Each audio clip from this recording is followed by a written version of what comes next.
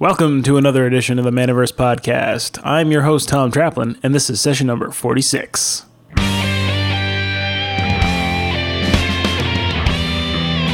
Welcome to the Maniverse Podcast, where it's all about the business side of gaming and how to take your local game store to the next level of success. Whether you're a gamer with aspirations of owning your own store or an entrepreneur who wants to grow their existing business, on this show you will discover the strategies, tactics, and systems that make the best game stores in North America so successful.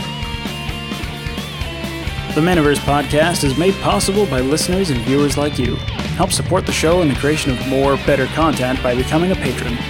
Go to patreon.com/ManiversePodcast. As a patron, you get early access to the show before anyone else, shoutouts on upcoming episodes, and access to a weekly Google Hangout with me where you can ask questions about building a game store, creating the podcast, or whatever you like. Patreon.com/ManiversePodcast. Join the Maniverse community by becoming a patron today. Alright guys, welcome to another episode of the Maniverse Podcast. I'm your host, Tom Traplin, and I have with me today my two co-hosts and a special guest. So, one at a time, we have John Coviello on the left. Hi guys, I'm John Coviello. I'm the owner of the Little Shop of Magic in Las Vegas, Nevada. Hey John. And we have Wayne Middlestead. Hey guys, I'm the owner of Dealing Grounds in Toronto, Canada. And our special guest, Gary Sproul. Hello, everyone. I'm the owner of the Haunted Game Cafe in Fort Collins, Colorado. Hey, Gary. Sweet. How you doing, Gary? Very good. Thanks for asking me on. No problem. All right, so today we're going to talk about a recent trend. For Gary, it's not so recent, but it's a recent trend in the local game store business, and it's been to offer more and better food and beverage options to customers. So we've seen the rise of the game cafe model in the last few years, and actually, one opened up in my city just last year that's been doing like fantastic compared to the rest of the stores for its first year kind of growth thing. And they can be as simple as something like creating a sandwich bar, just offering a few packaged meals, or it can be as complicated as an espresso machine and having a liquor license, depending on what you're going for. So today we're going to dive into building a game cafe from the ground up. So what the costs look like, the obstacles, the advantages, try and really pick apart the whole thing. So, Gary, being our special guest expert, how long have you had the Haunted Game Cafe? Well, we opened in 2009, which makes us one of the oldest game cafes in North America. There was maybe one or two open before we did. So it was a very, very new concept, very untested. And a lot of people told me that it was a waste of money, that it wasn't necessary to put in that much restaurant equipment, and the startup costs would just be prohibitive. So let's start there. So, Archimedes. Sorry, of course. It's okay. Well, let's start there. How much what was the upfront cost? In 2009, it's a little bit different now in 2016. Well, what does that kind of look like? That's a hard number to quote out because it was 2009, and remember the recession was still going pretty strong at that point. So that was actually a big factor in adding in this concept to a game store, because I knew that the cost of labor anyway would be much, much lower than they normally would be because of the recession. So when we did quotes for bids for flooring and plaster and all electricity and all that things, we had 5 or 6 contractors chomping at the bit to come in and do the job for us. Whereas nowadays, you're lucky if you can get a contractor to call you back at all. They're super busy. So I don't really want to give you an exact number because it really wouldn't make any difference, to today's numbers. But I will say that it was, tens of thousands of dollars extra added to the cost of starting the store. And then there's the build out, which is, permanent, right? You have to tear up the floors and tear up the walls and all that kind of thing. But it does add significantly to the cost and to the available spaces that you can use for this kind of thing. For sure. So my question is why? Sorry, I just wanted to clarify, Gary. So did you start and there goes Guy. Go into a cafe model? Well, you broke up a little bit there, but I'm going to assume the question is, did we start from as a game cafe, or were we an existing store that added a cafe? So the answer is we started as this concept from the original concept. It was designed to be a game cafe. Okay. My business plan was written with some of the Asian game store cafes that were just becoming known at that time. They were getting very popular in Korea. I started going to the Gamma Trade Show and talking to game store owners like John, and finding out about the real problem of game stores is the huge amount of space where no money is being generated, right? We have these large game spaces that really don't generate any money. So the obvious concept is sell people something while they're sitting there. And a cafe seemed to be the obvious choice. I was super into coffee. I still am. So to me, that sounded like an easy ad because I was very familiar with coffee and I knew what it required. Sure. And if I can interject something, we're at a stage now where we are that store that used to be a game store and is now bringing in that part. And he's correct. It's very hard to define exactly in metrics what that game space does for you. Is it actually generating revenue or not? A cafe is sort of like a way to kind of measure that. Hey, they're in there, they're sitting down, and they've consumed X amount of things while they were sitting there, right?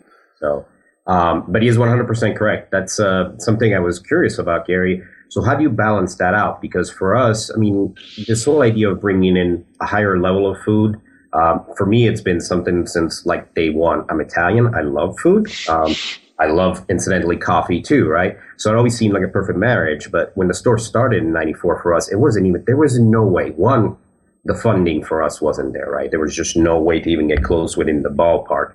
And two, the amount of space and required would seem staggering. And then finally for us, it was like, okay, are customers sort of chic enough to want to drink espresso in our store? Or are they just going to go next door to McDonald's and come in with a cup of coffee from there? You know what I mean? So how do you balance that out, Gary? It's definitely a challenge. The cafe part, just the food and coffee preparation part, eats up a significant amount of floor space. And again, you have to think about, is what you're selling, making the rent for that amount of floor space. I'll be honest, when we started up, it was a guess. We just kind of figured, we'll make the kitchen area as minimal as possible. We'll start slow with food and beverage and ramp our way up. And that process worked really well. So we could figure out exactly what our market would bear, how fancy a level of stuff they would stand for, and how much space was actually required to do the things that we wanted to do.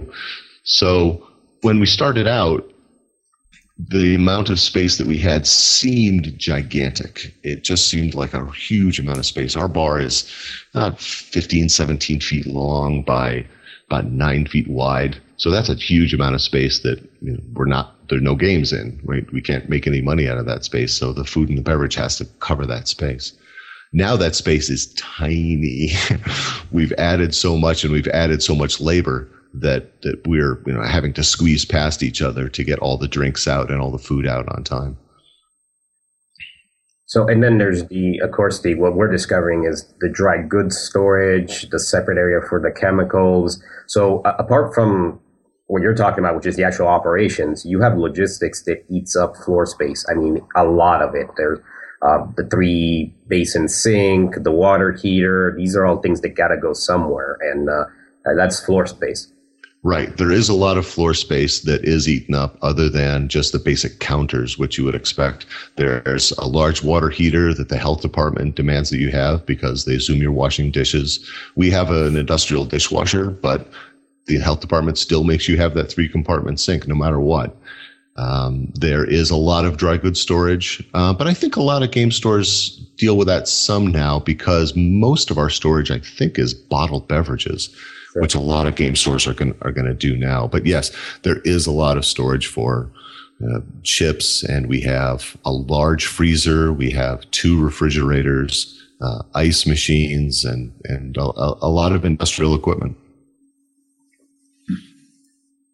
Okay, so did you start out, or you said you started out relatively small compared to what you have like today. So what is your, like, how big is your store? What does it look like now?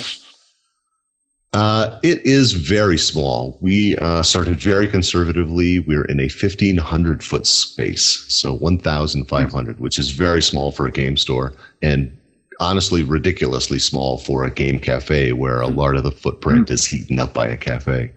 But this was my first experience in retail, so I wanted to make sure that I was as conservative as I could be and yet still be successful. I knew from thanks to people like John that fixed costs like rent is something that is pretty much out of your control. You can control a lot of other things, but once you sign that lease, that's one of the things that you have to deal with. So we started pretty conservatively. We started with espresso drinks and smoothies and cold drinks and things like that. And that went extremely well. We wanted to go deep enough into food and beverage that we looked like a cafe. We didn't want to look like, the snack bar at the bowling alley, right? We wanted to be a little more upscale than that. Our goal was to look something like a Barnes and Noble cafe that, when people walk in, they don't see, a game store with a little bit of food. You want to get that experience of walking into a cafe. Oh, and they also have all this wonderful game product and the seating area and that. So we wanted to go deep enough in to get that look and feel, but not so deep in that we were committed to a huge menu, making food for people that we weren't quite sure our customers were going to go for. Do they want high-end food and pastries and things like that? So starting conservative allowed us to experiment with some of the things that some worked and some didn't. So when you started, Gary, I guess you guessed at your target audience, right? And you sort of made a determination.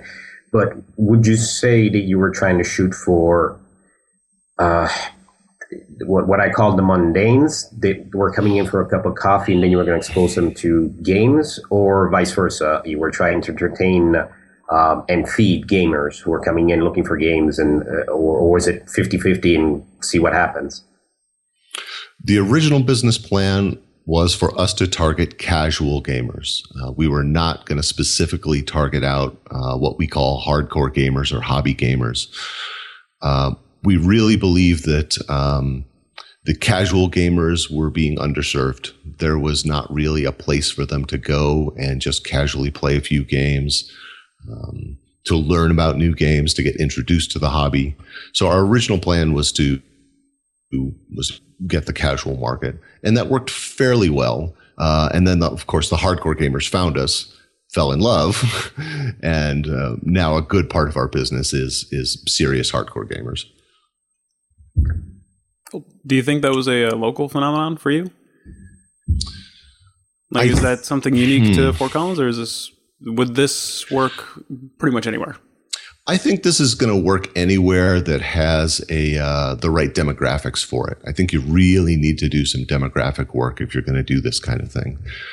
You have to look at not just what education level, but what types of professionals are in your area. Do you have a lot of technical, scientific people, a lot of people that are in a certain income bracket, but not too high, because really rich people have other hobbies other than gaming. So you don't want to get in a really rich neighborhood. So it can work anywhere. You just have to, as with all businesses, figure out exactly what your target market is. How did you figure that out? Or like when you took a stab at it the first time, how did you kind of narrow that down? I spent a lot of time and quite a bit of money doing demographic research.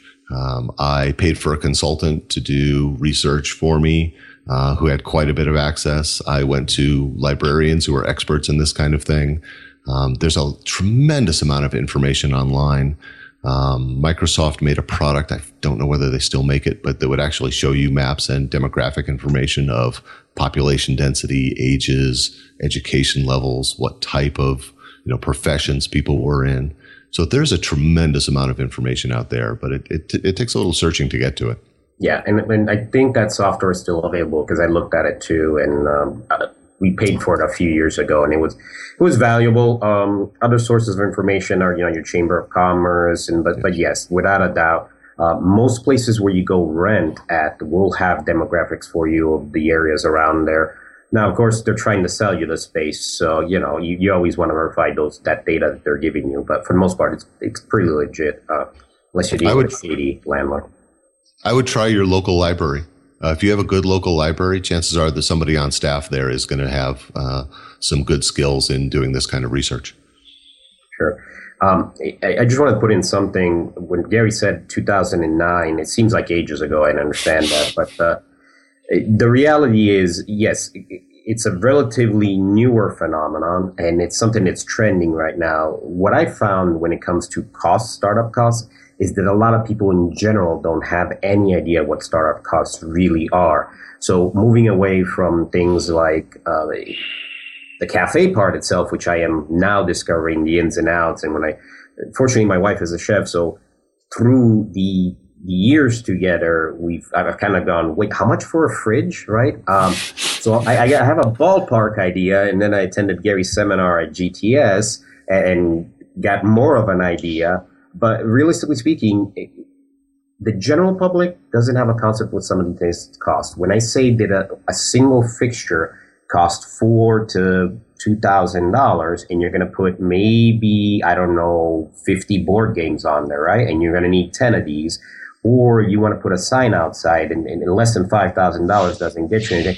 Most of the people I talk to, just their jaw drops, right? These people are thinking about getting in, so start doing some research, because whatever you're thinking, it's a lot higher probably, is what I'm trying to get at. And I looked at Kickstarters for starting cafes with $10,000 asking, and I don't know what you would do with that. So general caveat is do some research and then understand what we talk about when we say the price varies, but it's a lot higher than what most laymen think it's going to be.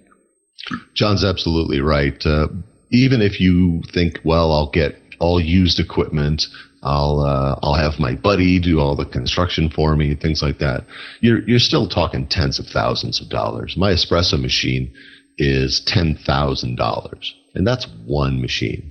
So, industrial, commercial equipment that the health department wants to see is expensive, and there's a reason for it. It's easy to be cleaned.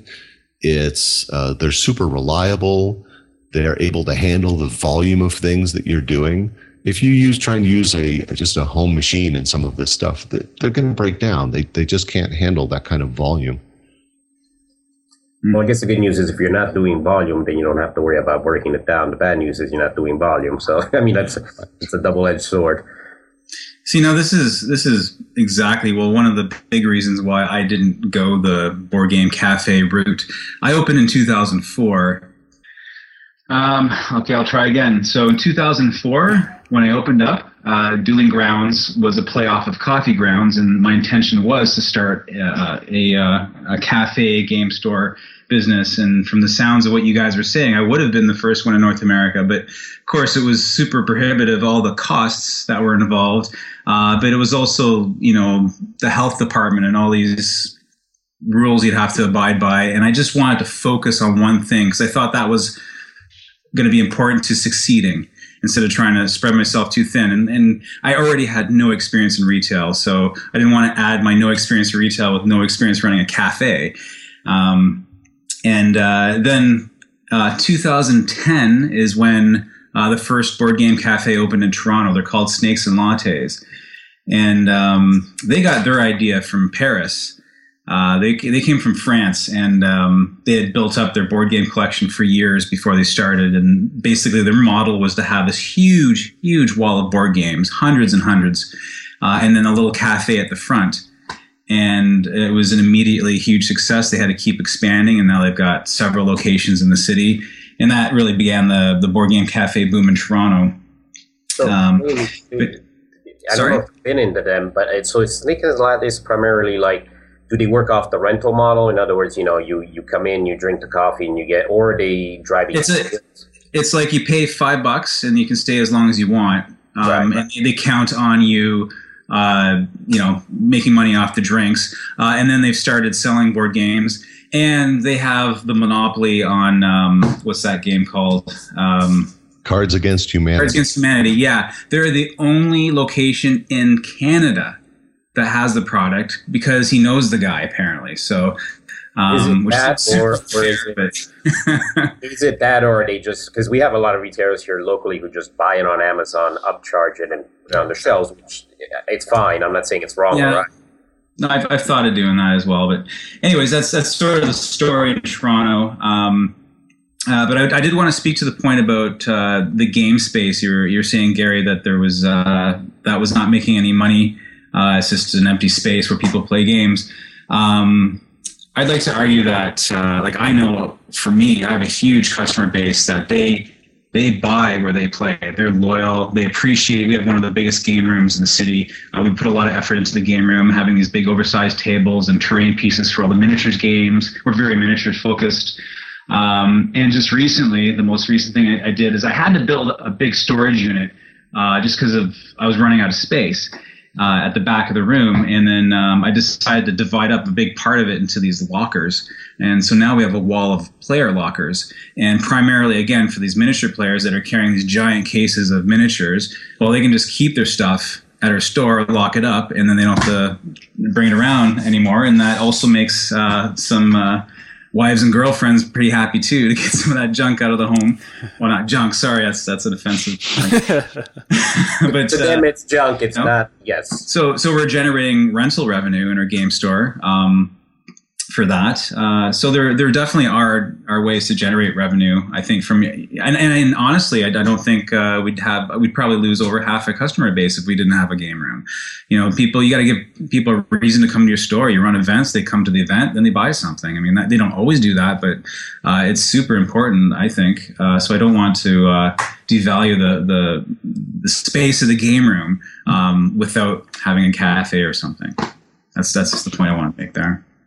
Well, I think you're absolutely right. I think game stores are absolutely essential to have a community that wants to play these kind of games, and to give them a space is really necessary.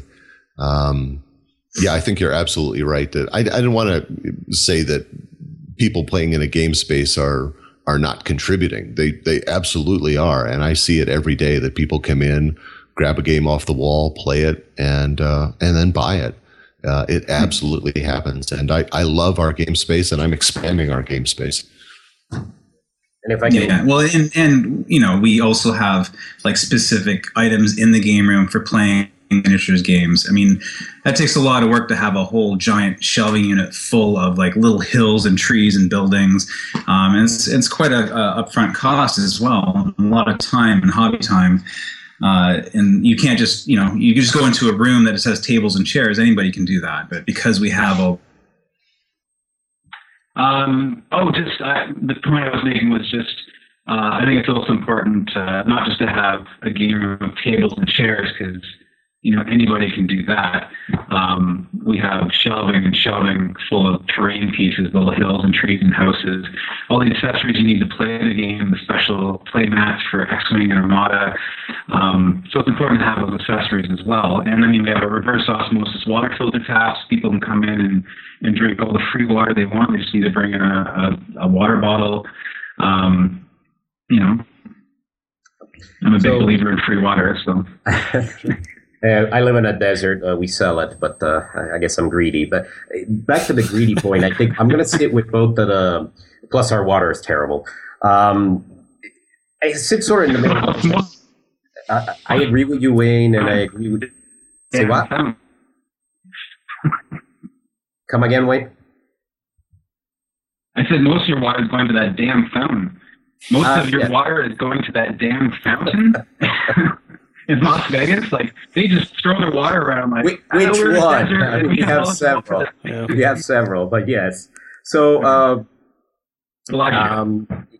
sort of sit in the middle because yes, I 100% agree. Right, we started the store in '94, and gaming has always been the middle of the store. We never had a separate game room. We never had that kind of situation. We've always believed that the gaming area is sort of a competitive advantage, right? Compared to the internet, they can offer that.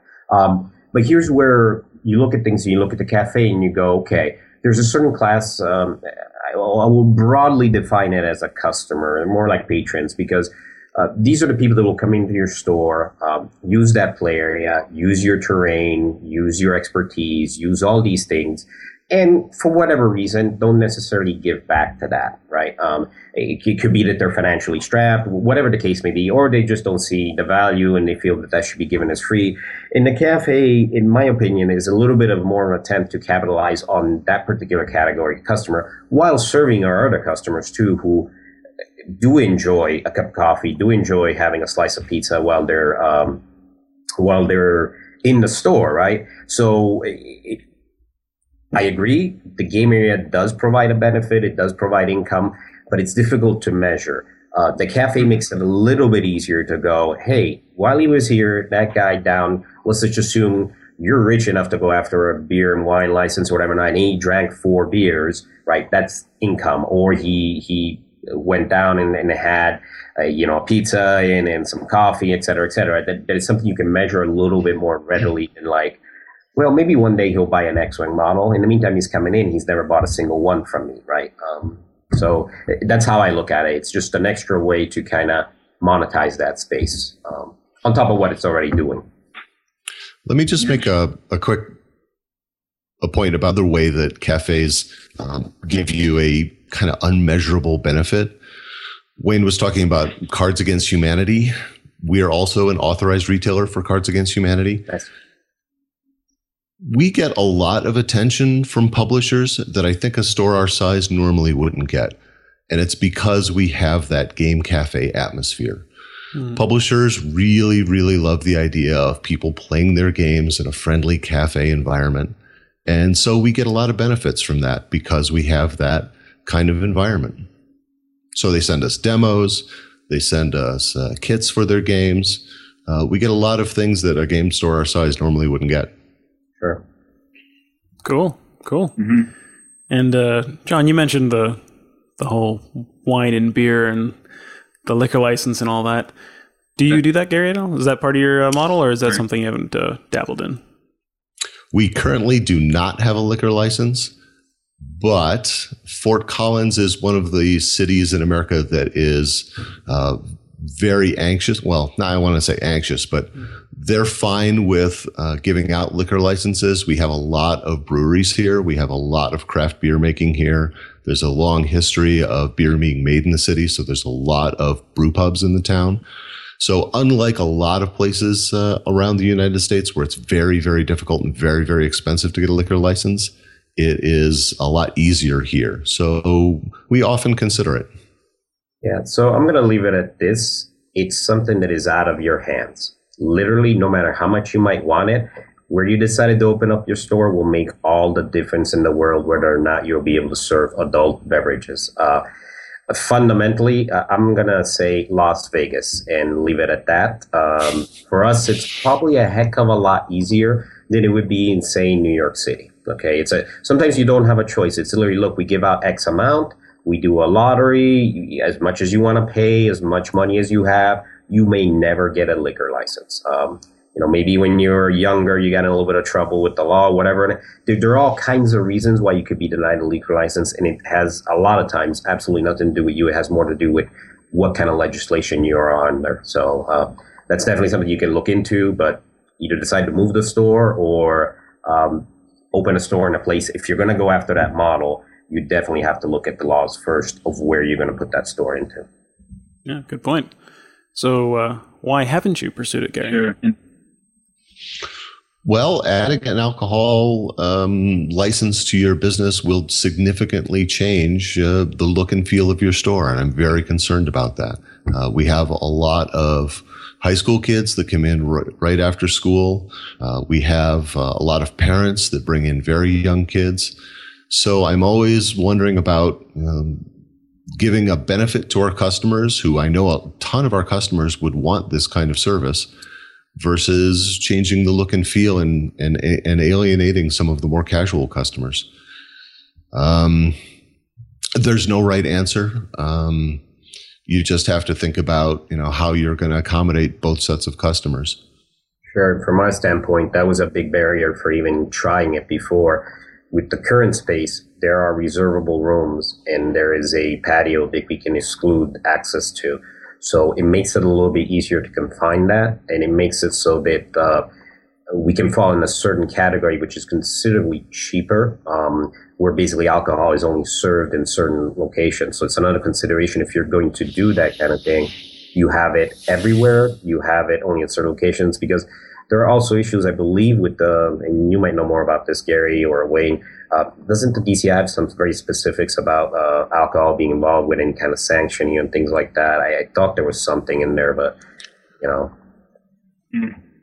We stopped working with a convention here in town a few years back because they didn't do a very good job of separating the alcohol consumption among the attending publics. And it was just a little too close for comfort. I just didn't want to be associated with that. So there are some things to worry about it, obviously. But anyways. Definitely a lot of risks involved. A Sure. lot more you have to manage, for sure.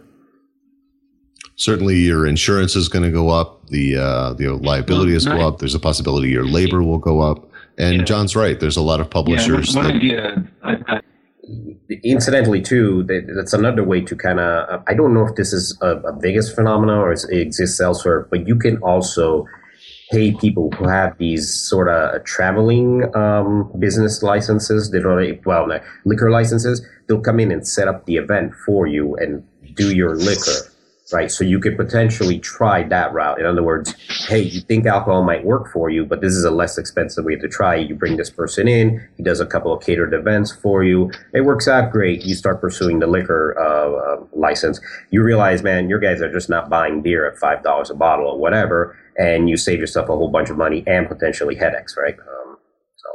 Wayne, you back? Mostly. Yeah, hey, can you hear me? Yeah, you're still staggering, but Still staggering, yeah. Well, it sounds like you were adding on to my point, whether you heard it or not, just the idea of bringing in a keg once in a while, having a keg night, and getting a license for just an event for once a month or something. yeah. What I was talking about is I don't know if this is in Canada they have these kind of people, but here you have services that you can engage with professionals who have these licenses that allow them to come into your place, host the event, right, kind of situation. Right. And basically you don't have to get that license. It's already taken care of for you. Pay them the booze, the fee, whatever it is, and you experiment that way and you see if it's worthwhile or doable for you. So. Right. All right. So can you share some of the obstacles that you've run into, Gary, over the course of your time setting up the business or in the recent times? Like adding a whole lot of appliances and labor and like that increases your chances of running into some issues, right? Well, there are definitely issues that your average game store doesn't face. The other game store owners I've talked to seem to be most concerned about the health department. You are going to get randomly inspected by a city official who has the power to come in and go, you're closed. We don't like what we saw. We're shutting you down. And they don't just shut down the food and beverage part. Yeah. They shut you down. Shut your doors. Yeah. So that's pretty intimidating when you're out of that particular comfort zone. Once you start understanding a little more about the food and beverage and you understand what the health inspectors are looking for and what kinds of warning flags they particularly look for, it gets a lot easier. We get inspected maybe once a year. They come in, they look around, they make sure everything's being done right, and they're done. They've got bigger fish to fry than a cafe. They're looking for things that are genuine health hazards. They're looking for, raw foods that are being treated the wrong way. They're looking for, things that are trying to be kept warm that shouldn't be kept warm. Making sure that the milk is cold and things like that. Yeah. So the health department can be a big issue. Labor can be another one. There is definitely a higher labor and a specialized labor that's involved with cafe. When you're selling things retail, once you learn how to sell the game and what the games are about and how to communicate with customers, that's the same for most games. Whereas when you're making food and drinks for people, that's a skill. You can actually do that well or do that poorly. So you have to make sure that your employees are actually paying attention all the time to what they're doing to make sure that the quality of the food that you're serving is as high as it can be. Coffee is especially vulnerable to this kind of thing. We've all had lousy cups of coffee. And some grower took a lot of pains growing this, and the roaster, killed themselves getting it right, and somebody screwed it up when they were serving it. Coffee should be delicious, but people have had so many bad cups of coffee, they think it's supposed to taste bitter, and it's not. So coffee training can be a real challenge, especially if you're using an older used machine that requires more, hands-on expertise. So the amount of labor that you need can also be hard. When Friday Night Magic rolls around and we've got 30 people in line to get Magic, and they want to sell singles and they want to buy singles and they want sleeves. Oh, and also I'll have a pizza and a couple of drinks and that, right? So it can get more than a little chaotic with that many people behind the bar trying to do quality work and make sure nothing gets missed. Thank you, Gary. You just fueled my nightmares for the next week. By the way, I appreciate it. I completely forgot about the buying and selling of singles aspect in the middle of all the other chaos, which is why we usually cut it off 9 to 5 on Fridays. It's like after 5, don't talk to us. See us after. You can make as many rules as you like about when they're going to buy and sell, but someone's going to walk up to the counter 2 minutes before Magic starts and go, "Can I sell these to get into the tournament?" Sure, yes, or I'm of hungry. course Can I sell these for the pizza? Yeah. Right. And that's fine. We understand, people are getting off work and they've rushed over as soon as they could. So these things happen. So often we'll just take the cards and deal with it. But having your procedures is important in a game store. It's doubly important in a cafe game store to make sure that you are keeping track of all the things that got ordered, making sure they're getting out in a timely manner. We actually print out things just like a restaurant and print them on receipts and then put them up on a little bar and make sure that we're going down the line and making sure that everything is getting done the way it should get done. Because it's just ridiculously easy to forget something if you try and communicate it. Or the person at the register shouts, "Hey, I need a thing," and they didn't hear you. So yeah, your procedures are very, very important. Yeah, and I can't imagine keeping track of disposable inventory. I mean, board games sit on the shelf for years. Hopefully not for years, but they can on the shelf. Yeah. Yes, they can. And but you got to keep your food fresh, right? So yeah, that sounds like a lot more work and responsibility for sure. Now it's funny, when we moved to our most recent space, almost 7 years now. We used to let people eat food in the game room at the previous space that we were at for 5 years. Once we moved to this new space, we didn't have the same facilities to deal with all the garbage and waste, which gets really stinky and gross, and you need to put it away somewhere. So we instated this policy. Okay, and we're no longer allowed food in the game room. Drinks are okay, outside drinks are fine, and we sell drinks. And that was unpopular at first. We lost some customers because of it, because they couldn't bring in their stinky McDonald's or whatever. But now, with the rise of these board game cafes, we actually stand out to people who don't want to be in a game room with people eating, where the tables aren't getting sticky and they're not smelling other people's food, and people actually come to our game room because they know they're not going to encounter food. So it's funny how it's sort of turned around, and for us anyways. Sure, and that's a consideration for us as we're putting in this kitchen. There's costs, right? So no hoods, no live burners for several reasons. But for example, fryers were just straight out as far as we're concerned, just because of the smell that permeates when you have a fryer in the building. It just, no matter how good your venting is and all that good stuff, you still get that weird kind of when you walk in. So fortunately enough, coffee in itself, at least to me, is pleasing. Hopefully the majority of the people that will walk in will find it appealing versus a negative kind of situation. So. Yeah, I would say generally people, even if they don't like coffee, they do usually enjoy the smell of coffee, so you're probably safe there. And actually, I wanted to ask you about your training Gary. When you got started, you said that like you've never really done any of this stuff. You weren't experienced in this. How did you learn how to make like a proper espresso? Like that's not something you just like, oh, I just turn the handles and I press the buttons. No, there's actually like an art to it. How did you do that?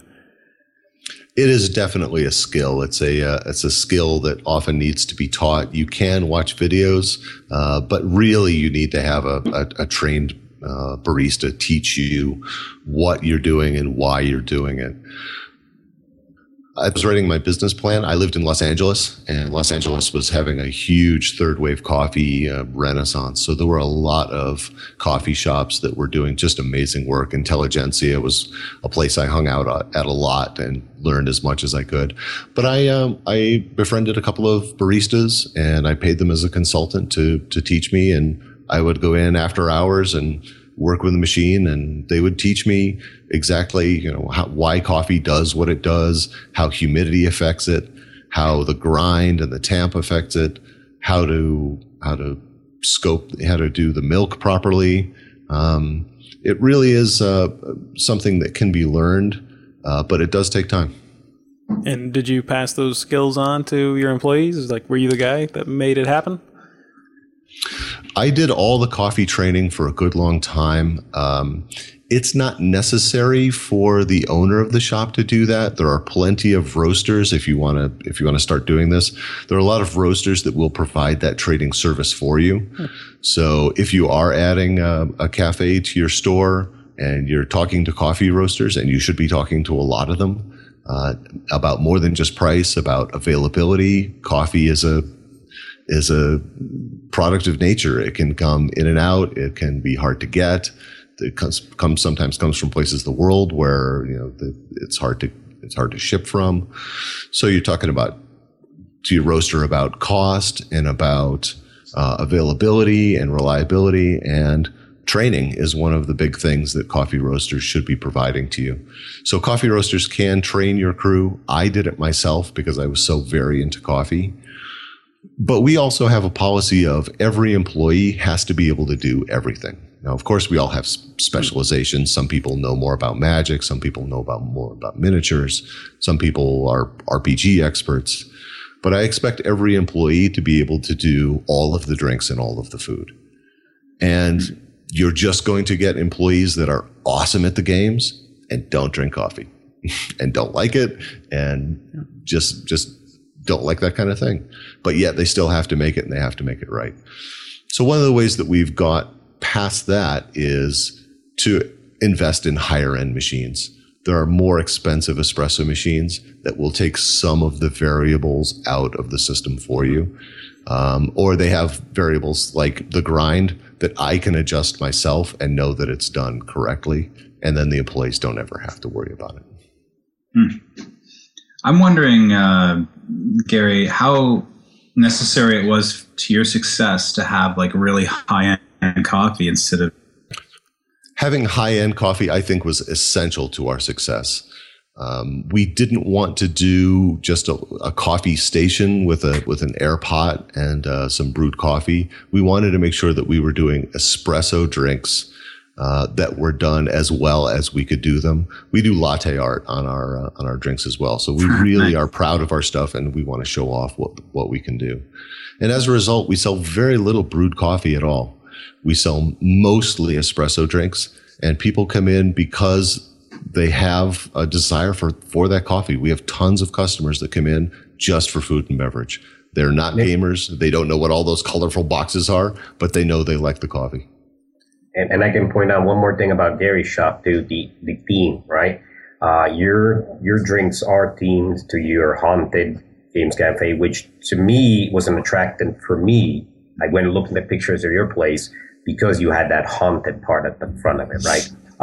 So there's something to be said about the presentation of the drink and the whole experience, because to me, coffee is an emotional purchase, right? I literally, before I even taste it, I'm already getting feelings of being back home and being in a bar in Italy and then getting that first sip in the morning kind of situation, So it's definitely an experience on its own that adds to that whole game experience. So, I'm definitely on board with that. I really think that the experience is a huge, huge part of it. If you're going into this thinking, well, I'll just buy a machine and give people coffee, I think you're missing out on the most attractive part of that, and that's the huge value add that people are going to get from this experience. They're coming into your store to enjoy themselves, and giving them something of high quality and is just going to make their day. Yeah, which tantalize their taste buds with something delicious.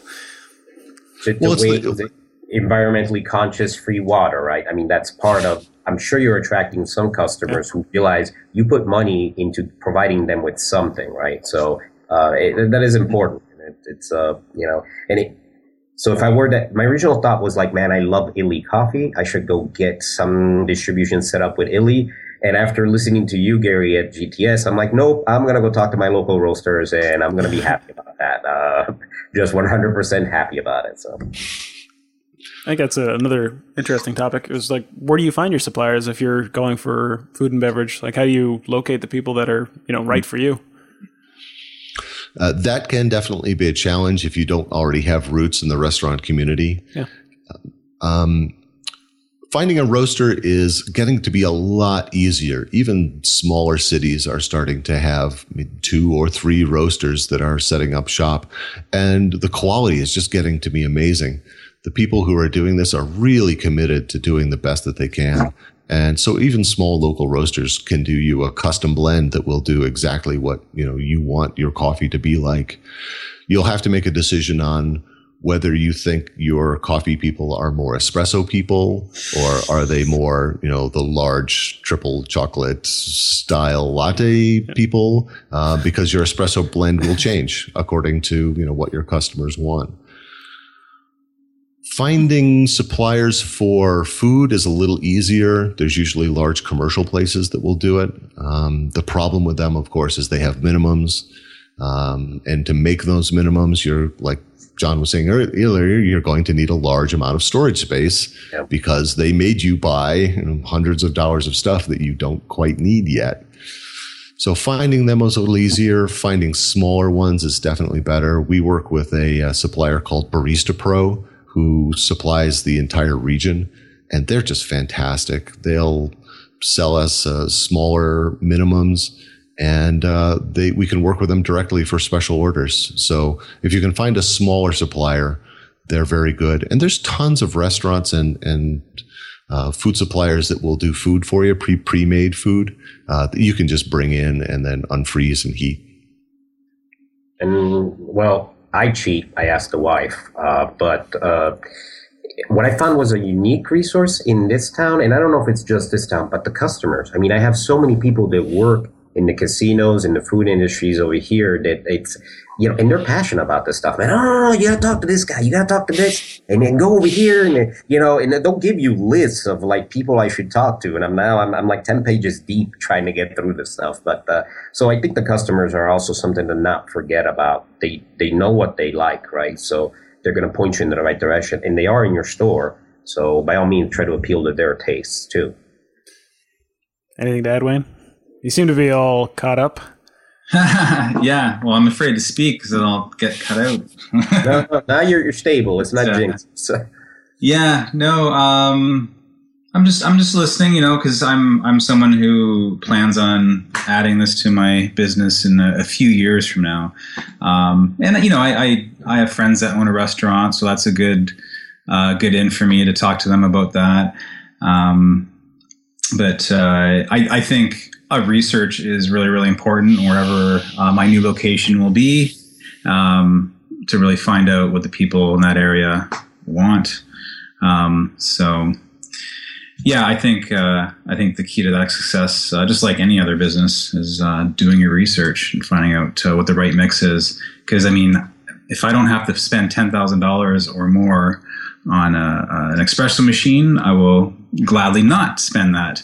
If people aren't going to appreciate it. So yeah, I'm listening and learning. That is one of. Sorry, John. Sorry. Go ahead. Finish. That is one of the aspects of having a cafe in your shop that you really need to consider, is that you're you're tearing out the walls, you're putting in a lot of wiring, you're putting a lot of money into infrastructure, and you're paying for that yourself. So when comes time to think about moving, you've got this kind of anchor that you're kind of, wait, I already spent this money on all this infrastructure. Do I really want to go back to square one and do it all over again and walk away from all this money that I invested? So there is. Sure, but I'd be moving to a new location, and I might be able to find a location with a cafe already in it or something. I mean, that's definitely a possibility. But I also have a pretty high ethical barrier. I mean, I don't want to just bring in Coca-Cola products, for example. I got rid of Coca-Cola, Pepsi products because those are big evil corporations, in my opinion. And I only sell these ethically, locally made fruit sparkling juices and this Diet Pop that's also from a small company and ethically produced. And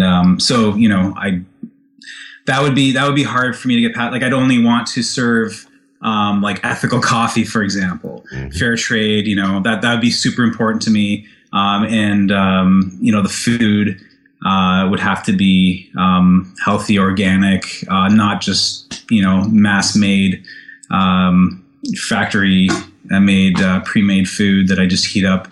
I want to use local bakeries, et cetera, et cetera. So for me personally, that would be. That sounds like it would be a lot more expensive, but it would be the only way that I would be able to do it and be happy about it and proud to offer that. And when you do it, Wayne, you're going to be a success at it because you're passionate about it. And that's the key requirement. It really is. Yeah. As long as you can maintain that passion about it, your quality is going to be good and people are going to appreciate it. And it's going to be difficult because you have to take that passion and bring it on to the customer. There will be some customers that no matter what do you mean you don't have Coke, right? I think it's laudable what you're trying to do. I understand it.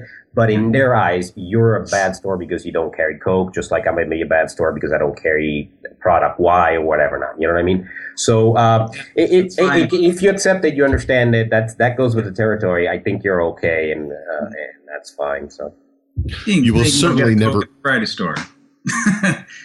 So, yeah. I think that you'll never win by trying to appeal to the least common denominator. You definitely want to, appeal to, the demographics and the people that are going to be passionate about what you provide, and trying to water that down to just be trying to appeal to every single person that walks in the store just leads to blandness. You want to be passionate and give people the things that they want.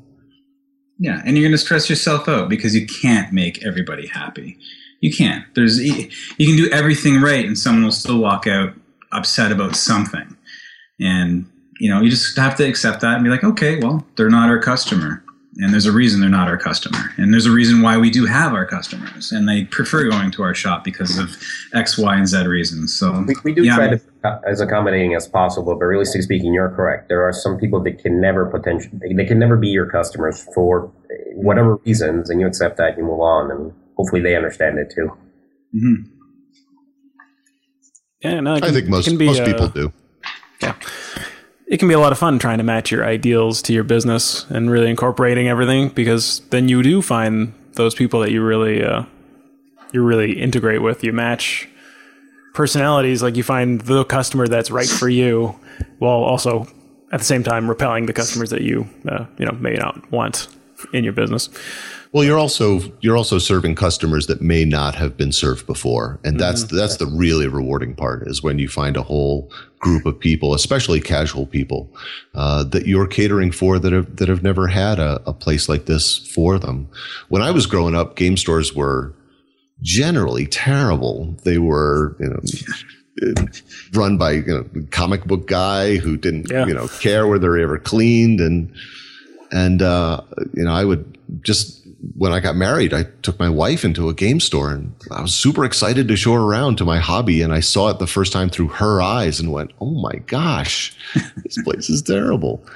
It is funny what we put up with in the name of like the passion for our hobby. Yeah. So when we opened our store, that was our primary driving force is a place where you could bring your wife and your kids and be, super comfortable and super happy coming in and playing. Excellent. And I wanted to ask a hypothetical question, I suppose. But you started your business as a game cafe. So you had the whole thing ready to go. It was part of the plan from the beginning. If somebody was running a game store, kind of like the way that, say, Wayne is doing right now, if they wanted to really add the cafe portion, they really wanted to get into it, would it be better for them to invest in the space and build out like there's a lot to it, right? You have to tear down a lot if you've already got an existing business, or do you do what Wayne was suggesting and potentially find a location that's already kind of suitable to that kind of thing? What's the best approach for somebody who's running a business right now and wants to add the food? It can be a bit prohibitive to try and add a cafe to an existing running game store. You're going to be eating up a good amount of the floor. You're going to be generating a lot of dust. There's a lot of build-out construction noise that's going to be a problem. But these aren't insurmountable problems. They're definitely things that can be done if handled correctly. I would never say that you have to move to a new space to do this and do it from scratch. This is something that can be added to an existing space if you plan it out correctly. Okay. Yeah.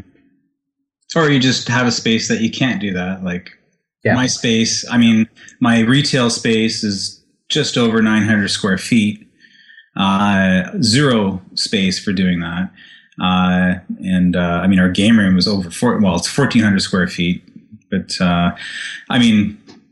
for me, it's, my lease is over in 3 years, right? And I know that my landlords are chomping at the bit. It's a 10-year lease. They're chomping at the bit to jack my rent up. So I know I'm not staying there. And, that's why I'm waiting. It's sort of a 3-year plan for me to do the research, to prepare. And then when I look for the new place, to find a place that's suitable, either in size to add a kitchen or something that already has a kitchen. Because, let's face it, restaurants go out of business all the time. So there's lots of vacant spaces for restaurants. Yeah. And so for us, it was the perfect style. So the economics didn't seem to be there up until a few years ago. That's when the numbers started to make sense. But we were still under a 7-year lease. So this was the perfect time with the lease expiring to find a place that can do both. One of the primary reasons for not staying in the space, even though the landlord was throwing literally everything he could at me as far as stay here. We'll lower it down to ridiculous levels.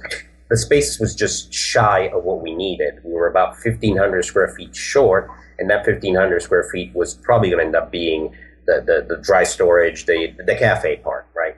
And so for us, the decision to move had to happen because the current space just couldn't accommodate it. And it's, I think you have to look at it, and I don't want to sound negative, but there is a cautionary tale here too. The restaurants, you're right, go out of business all the time. There's a reason behind that. It's a highly competitive environment. Mm-hmm. It's something you can fail at horribly.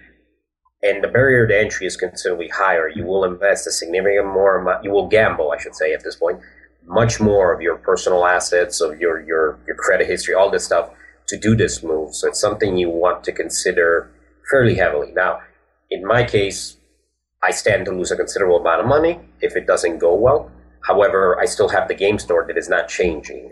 What we've done for 21 years, we're going to continue to do. Mm-hmm. So in that sense, I have a certain assurance that, you know what, we waste a whole bunch of money. John just bought himself a really nice espresso machine, right? And it goes in my office, I guess. It's John's personal coffee maker. But hopefully that's not it, because I'm going to have to buy a lot of coffee to make it up. But you guys get what I'm getting at.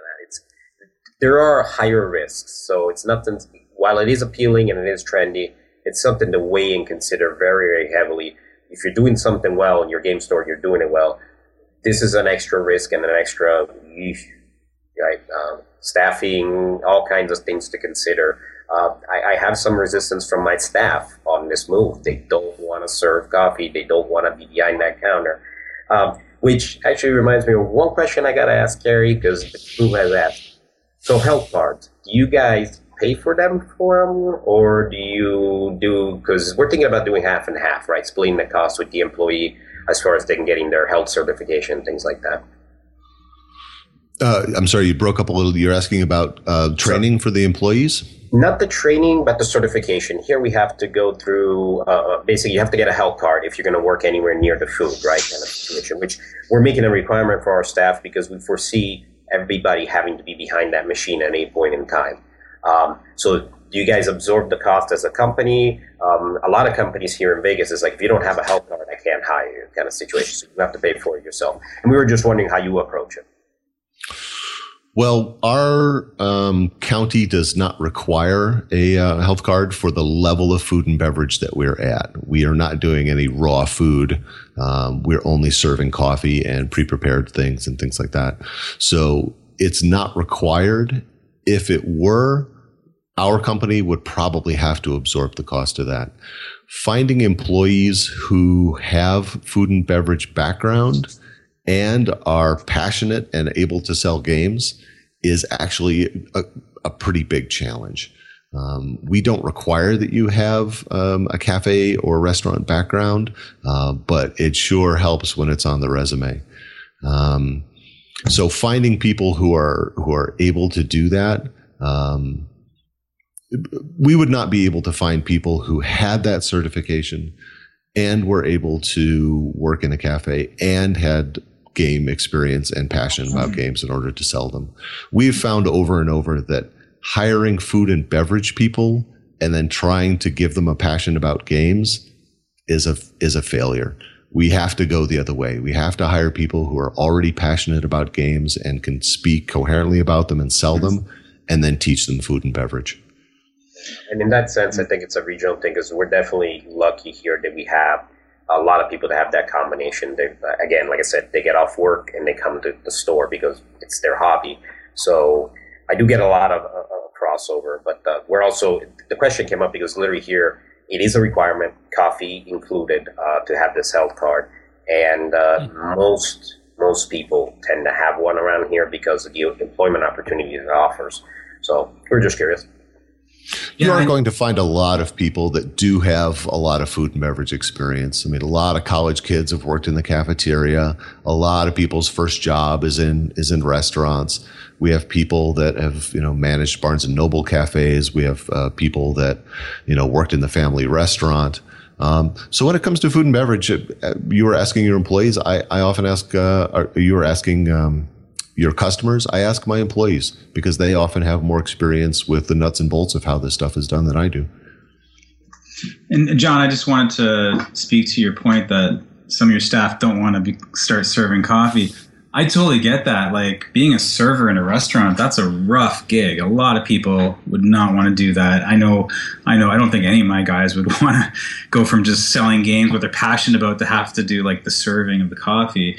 My idea has always been that the cafe area would be separate. Like I'd be hiring people for just that, like someone that's in charge, and then however employees they need to run it, as almost like a second business within the business. That's sort of how my vision is taking form, because I want the people who know that to be really good at it, and when people come up to the cafe section, they're going to that section. When they're coming up to trade cards and buy games, they're going to another counter.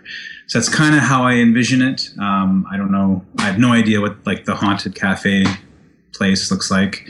The tricky part with that is that, and if you make your cafe part a completely separate business that's always staffed with dedicated, short order cooks and managers and things like that, then you're going to need that cafe to do as much business as a regular restaurant, because they now have the labor overhead for that, which it can.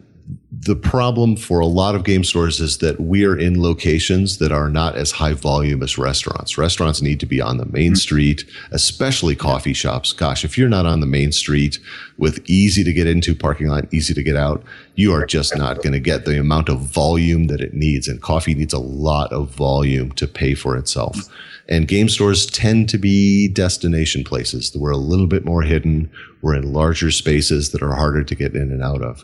So that's why we require that our employees be able to do double duty on everything. I'm not saying that's the way it has to be. I've seen plenty of places that are, a cafe on one side and a game store on the other, and they're two independent businesses with a pass-through in between, and it works beautifully for them.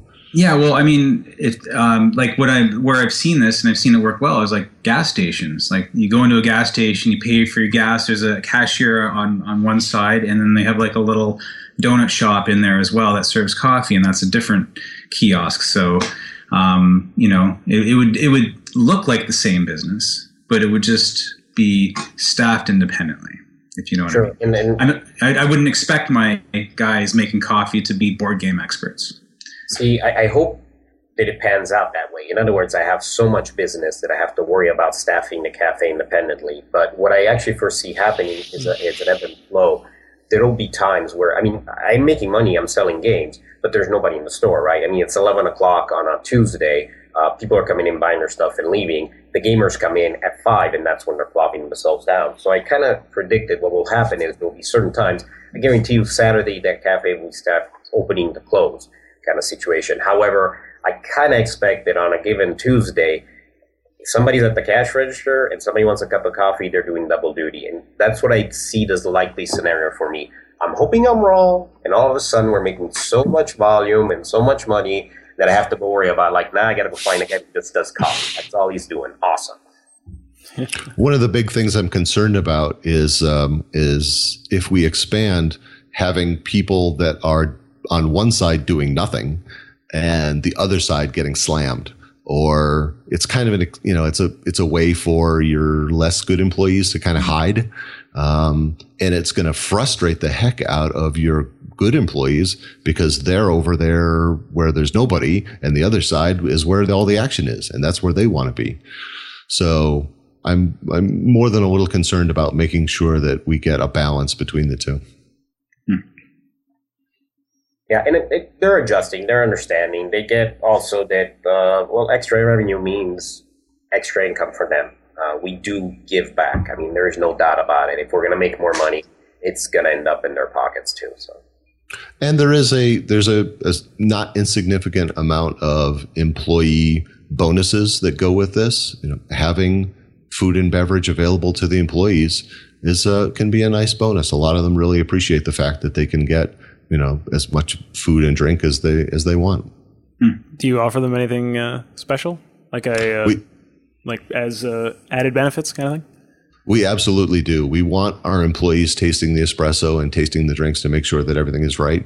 So we actually don't put a limit on the number of free drinks that we allow our employees. We do put some limit on the amount of food that they can have. That'd be bad for me. A lot of coffee. And the worst offender is me. Yeah.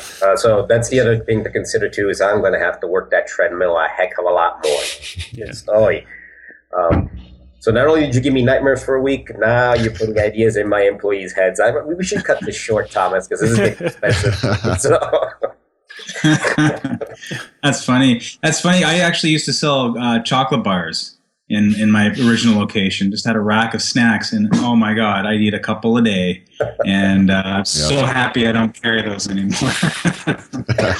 Self-discipline, right? It's tough. Yeah. Okay, well, does anyone have any other questions? I think we've explored the topic pretty well. I think it was a great show. I would just like to say that I absolutely love doing business this way. Yes, it can be a pain because you really are running two businesses. So a lot of the times I just plain run out of time for being able to do my job because I'm running two businesses at the same time. But I can't imagine doing it any other way. Our customers love it.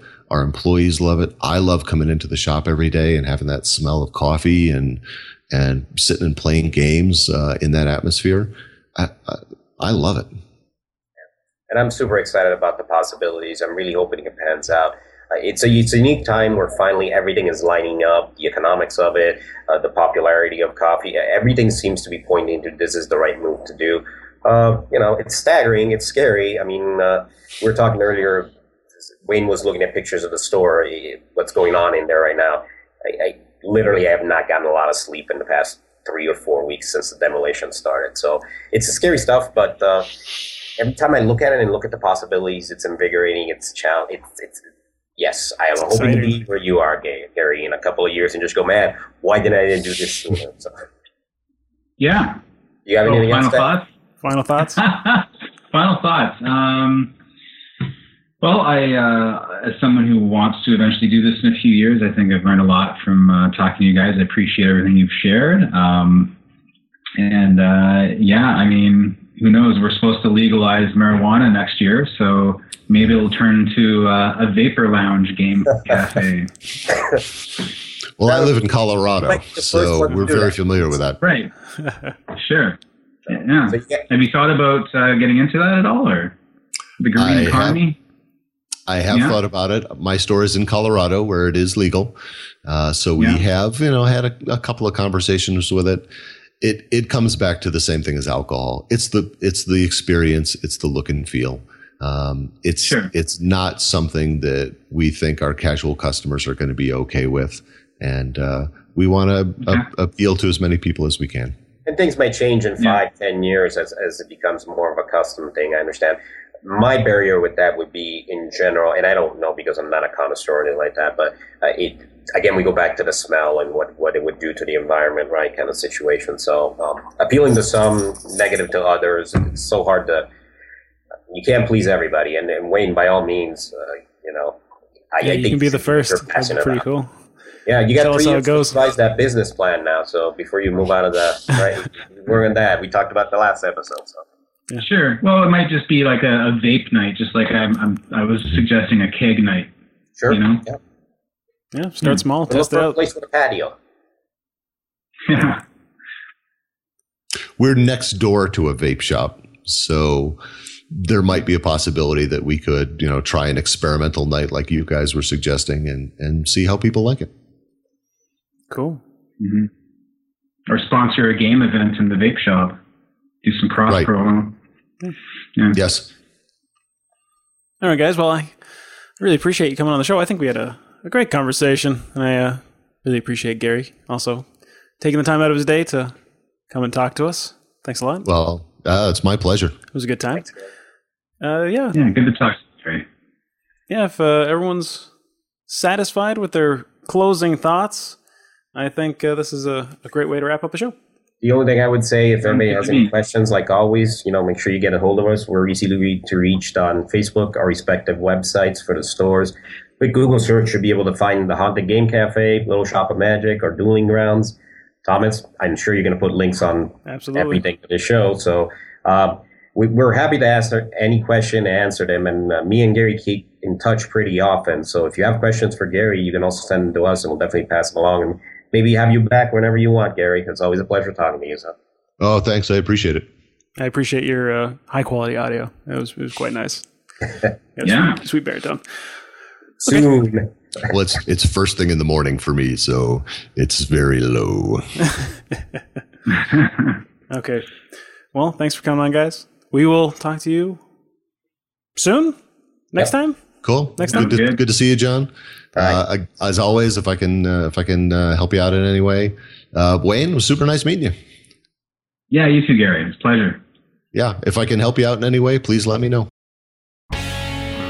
All right, that's it for this episode of the Manaverse Podcast. I hope you enjoyed that show. I want to thank John Coviello, Little Shop of Magic in Vegas, Wayne Middlestead, Dueling Grounds in Toronto, and our special guest today, Gary Sproul. I especially want to thank him.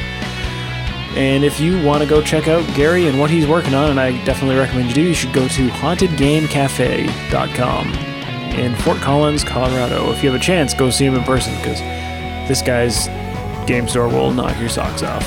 And if you want to get some nice coffee drinks, I'm sure Gary would be happy to serve you one. Now, if you like the podcast, I recommend, and I would love for you to do so, to become a patron of the show by going to patreon.com/Manaverse-podcast. And like every other YouTuber and podcaster, I want you to do 3 things for me.